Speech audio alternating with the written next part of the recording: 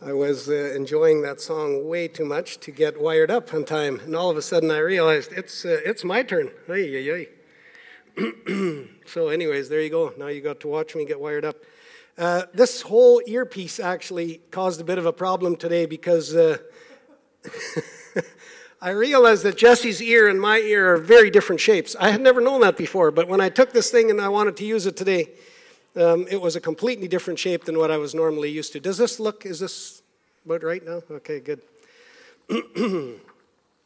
Thank you, Mike and Alyssa, although they probably left. But thank you so much for leading us in that kids singing. That was a fantastic way to, I just feel like the songs and everything have already kind of really helped us to move into the sense or the feeling, the tone, the spirit of church and what it's all about to be a church family. And so thank you for doing that together with us, and thank you for leading us in that.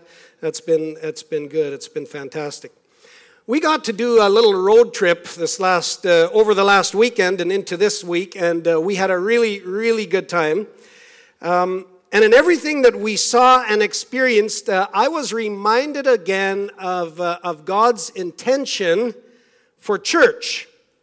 Now, I'm going to share a little bit of that with you. We began our little road trip by last week, Thursday, a little over a week ago, by flying into Vegas. Now, not everything in Vegas reminds me of church. I have to be honest, and I hope that you're not going to be too distracted by that. But I'm just kind of giving you the beginning here, and so don't let that fool you.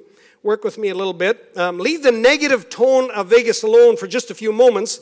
I had never been to Vegas before, and so I was kind of, and I think for the most part, whoever goes there, if you can kind of leave the negative tones of some of what goes on there behind, and just kind of drink in the creativity of the architects and the engineers in building everything on the Strip.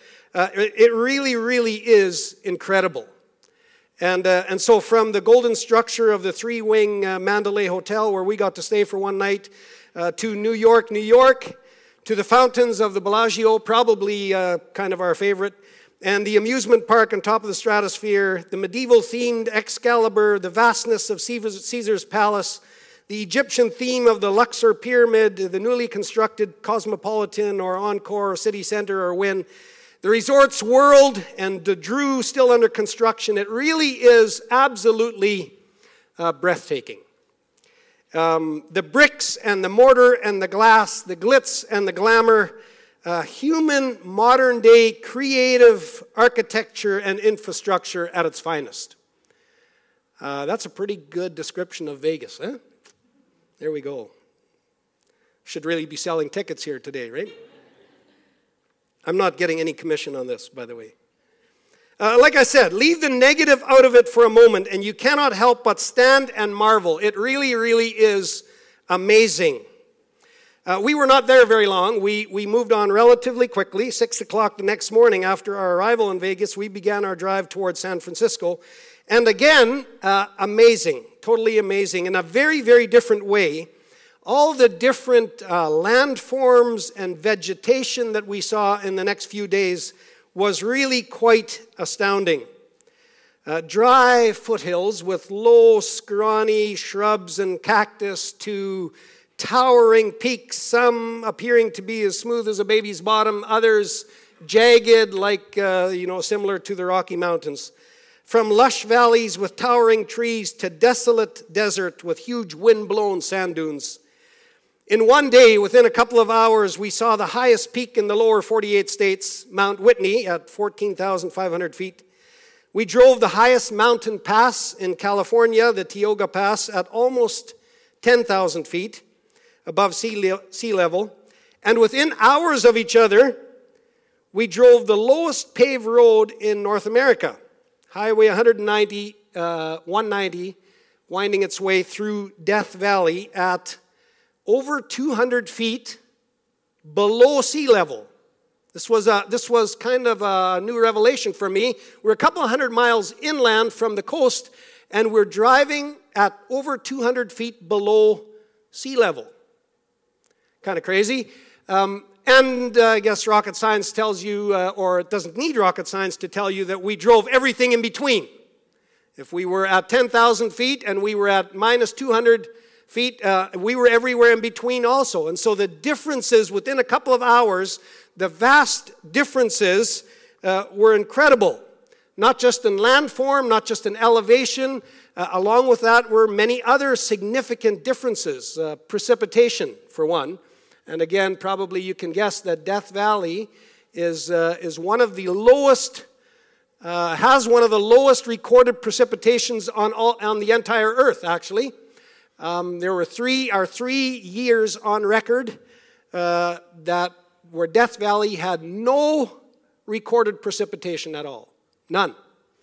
During a period of just over 3 years in the 30s, Death Valley, in 3.5 years, Death Valley had half an inch of rain total. Within 2 hours, approximately driving, there's the Tioga Pass, and it's not at all uncommon for the road to be shut down in Tioga Pass because of extreme snowfall. Huge snow drifts on either side of the road. We were sure to check out whether or not, even before we left, whether or not the road was going to be open, because it's not uncommon for the middle of November for that pass to already have days where it is shut down because of extreme snowfall. So again, the vast differences: elevation, precipitation, temperature. It won't surprise you either to note that, or to know that Death Valley has, some of the highest recorded temperatures. In fact, if my sources are correct, Death Valley has, and I don't actually know exactly what this means, has the highest ever recorded ambient, that's the word that I don't know what it means, you can help me later, ambient air temperature recorded anywhere on Earth. 1913, 134 degrees Fahrenheit air temperature on the surface of the Earth. Again, a couple of hours away, Tioga Pass, like I said before, not at all uncommon to be shut down because of extreme snowfall. So you've got vast temperature differences, you've got vast precipitation differences, elevation differences. It won't surprise you to also know that there's obviously huge difference in the type of vegetation that you see, or the lack of vegetation that you see. Death Valley actually has nothing. If you think Saskatchewan has nothing, except the football team, well, if you think Saskatchewan has nothing for vegetation, Saskatchewan is the tropics compared to Death Valley. Death Valley has nothing. And it's actually quite breathtaking in and of itself to be in a place like that where there really honestly is nothing. And it cannot sustain anything. Vast difference. And then, not that day, but the next day, driving into the redwood forests of California, towering trees on either side of the road. We didn't get to see the biggest ones, apparently, according to the company that we had, but Pearl and I were still pretty impressed. Towering trees, redwoods, eucalyptus trees, amazing, sequoia, I think I'm saying that right. And so the vegetation difference, again, just absolutely incredible. How does all of that remind me? I started all of this off by saying it reminded me of church. How does all of that remind me about church? Well, I guess the word different. The vast differences, and yet all created by God. I don't think He loves any one part of it better than He loves any of the other parts of it. We have our favorites when it comes to this earth and the things that have been created, and even the man-made stuff, like I said, started off with the Vegas stuff. All of the vast differences that we saw, I just over and over am astounded at the diversity of God.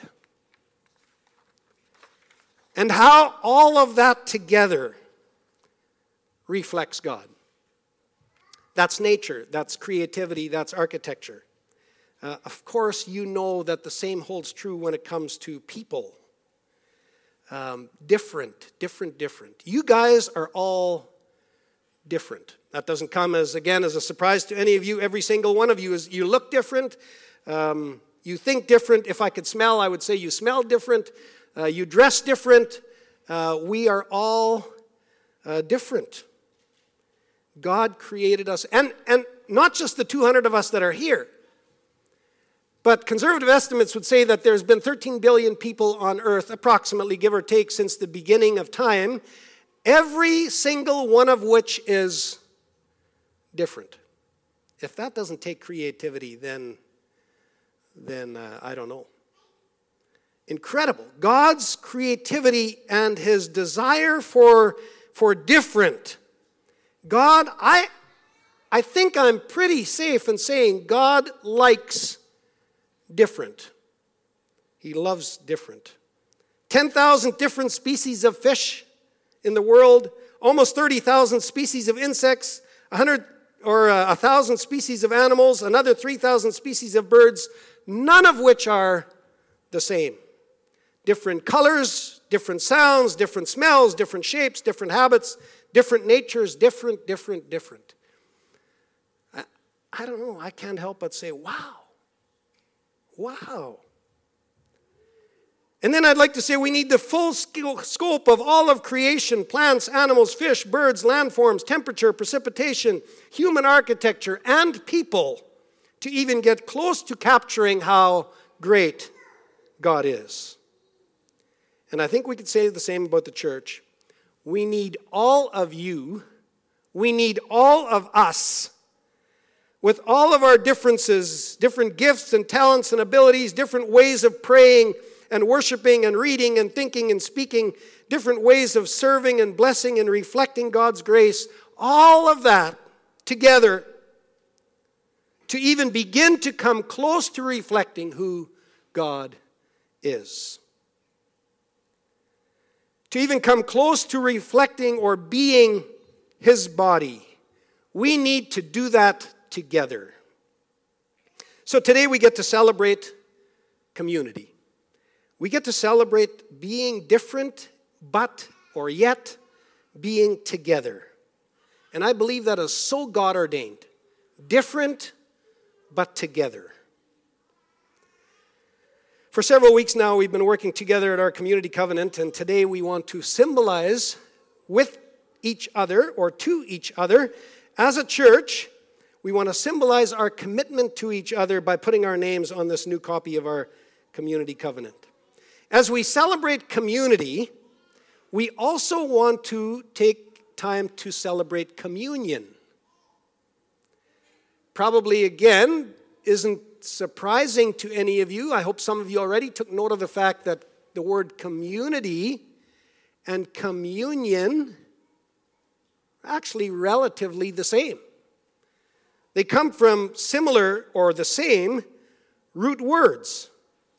The word communion comes from two root words. The first one is the word commune. That word means to feel in harmony with. We're going to get back to that in just a moment. The other word is the word union, or being united, which means bringing two parts together. Communion is a symbol of being brought together, or having been brought together. Maybe one of the most interesting little side stories to the death of Jesus, in my mind, is the tearing of the curtain in the temple. Not sure if that captivates you the way it does me.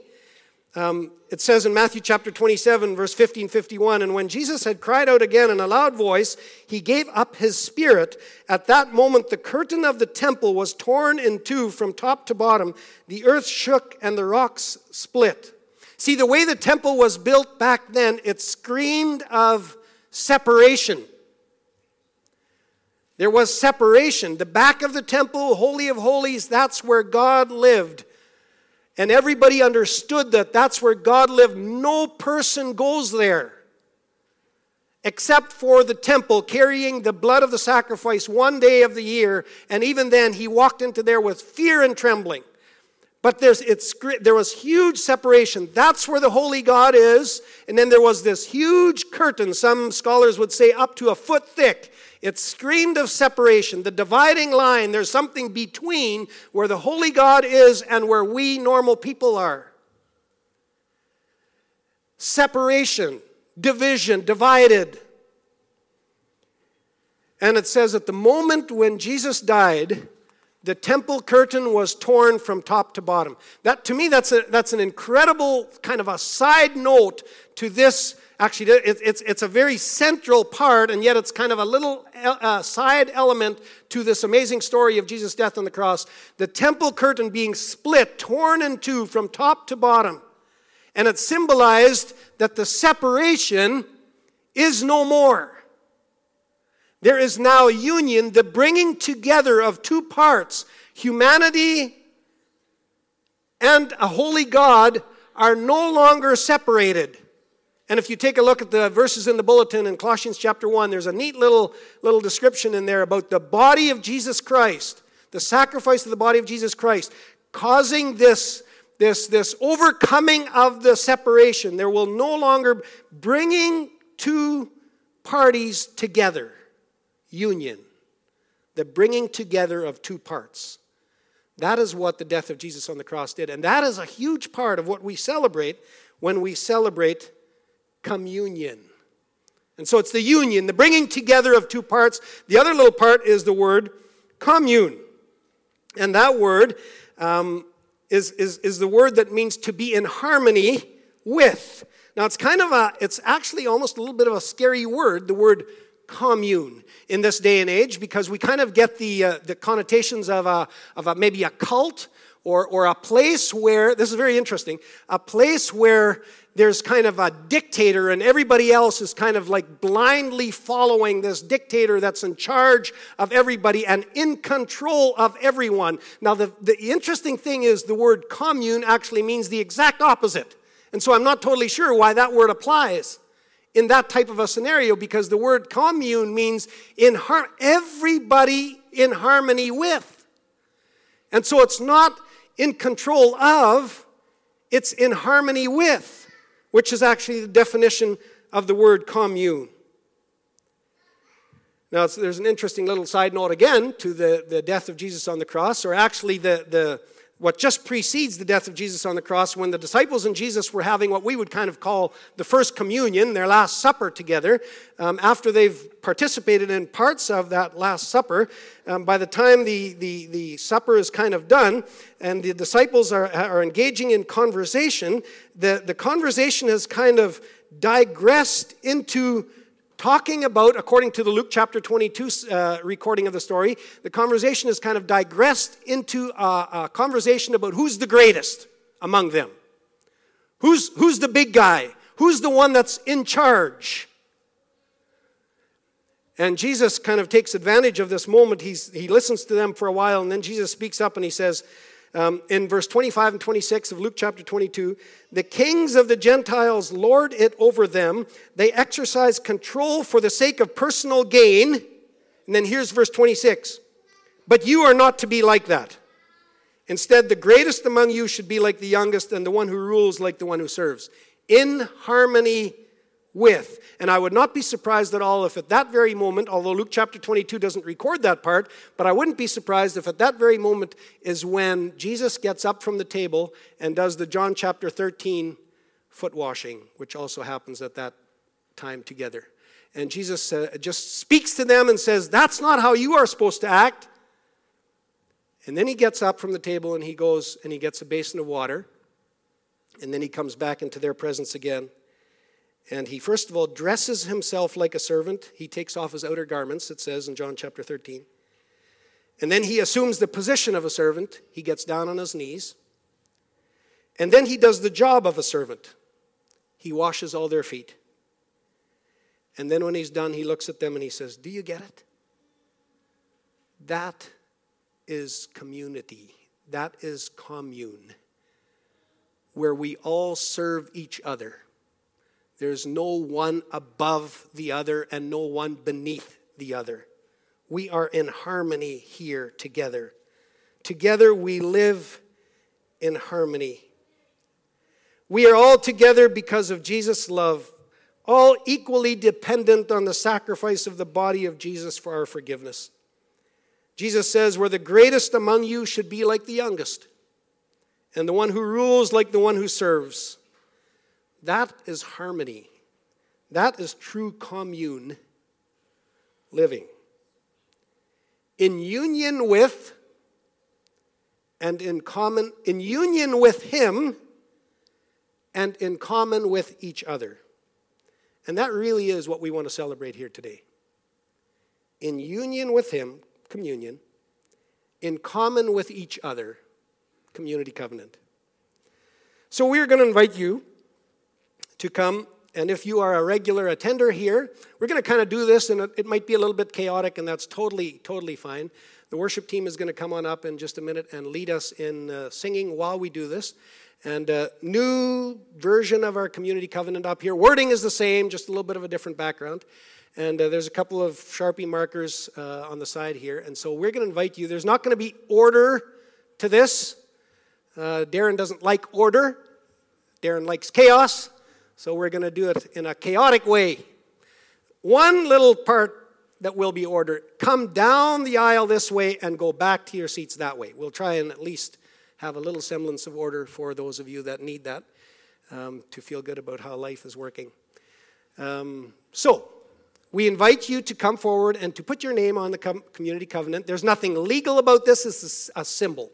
This is a symbol of our commitment to each other to be in harmony with. And then communion tables on both sides here.